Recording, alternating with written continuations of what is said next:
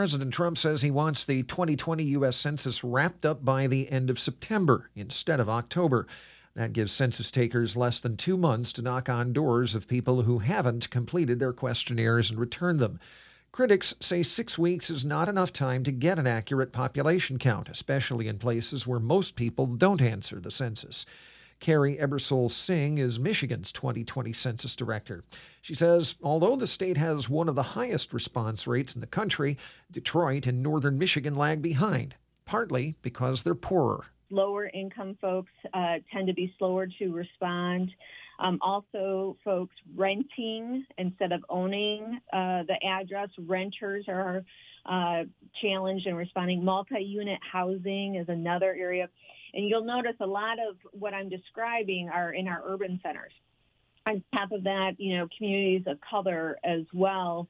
And sometimes those are language barriers. And then going into this census for 2020, the Census Bureau did a study back in 2018 and preparing for the census. And, overall, they find that there are more folks that distrust government, which I'm sure is not surprising to the ears. But that has affected some of our other areas of the state as well, in rural and northern Michigan. Taking all this into consideration, this is why the state of Michigan, led by the governor and lieutenant governor, as well as our bipartisan state complete count committee, we have been focused on bolstering why the census matters. We want everyone to understand why this is important to our communities. And we've been doing our best to ensure that folks understand the timeline, which has been challenging, obviously, with COVID, but also, with these late in the game changes by the Trump administration on the census timeline. So remind us again, what is at stake? Why do people need to answer the census? Being counted in the census is more than just a population count for your state and your community. This is attached to one of the ways the federal government doles out tax dollars. Keep in mind, these are tax dollars we've already paid to Washington, D.C., and they help support key programs like Medicaid and Medicare, nutrition programs for seniors, literacy programs for kids. We are talking about everything, including roads and bridges, et cetera. So those dollars, just by being counted and filling out that census form, which, by the way, is only 9 questions and takes only 10 minutes, there are billions of dollars at stake for our communities, approximately $30 billion to the state of Michigan annually. And again, this is something that impacts us for 10 years. And you look at various communities, up in the Detroit area, they estimate around $5,500 per person is at stake on an annual basis. We don't want to leave any resources that are due to us on the table.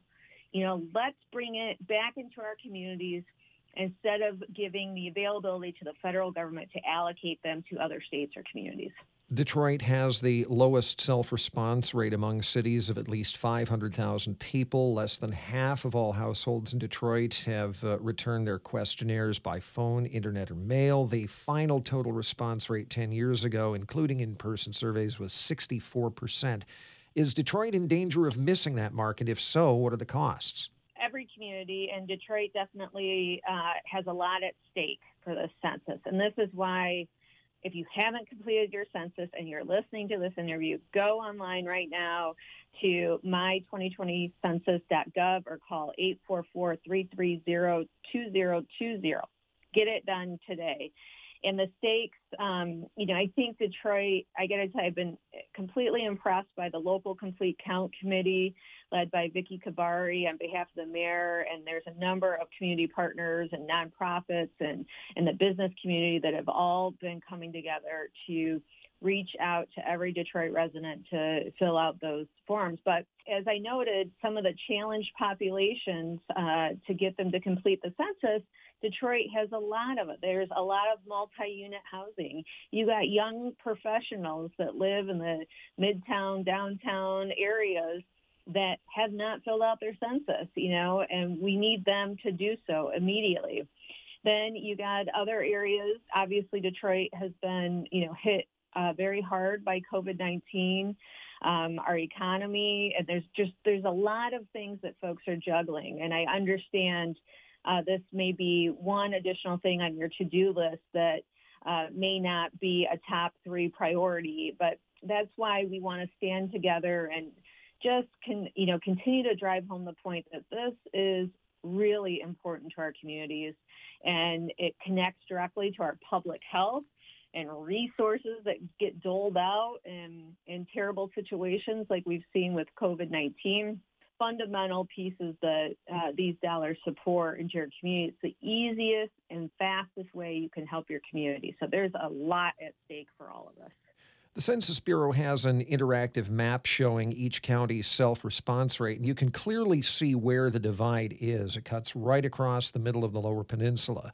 The southern half has the highest rates, ranging from 50 to 80%. The northern half and most of the UP have the lowest participation, generally less than 50%. Can you explain that gap? Yeah, I mean, part of that is there's more second homes in northern Michigan. So there are there's places that folks are not living 6 months out of the year. So that's part of the rationale. The other is, there's lower internet access, and 2020 has been the first online census that the U.S. Census Bureau has conducted. So that plays into a factor with some of our rural areas in northern Michigan.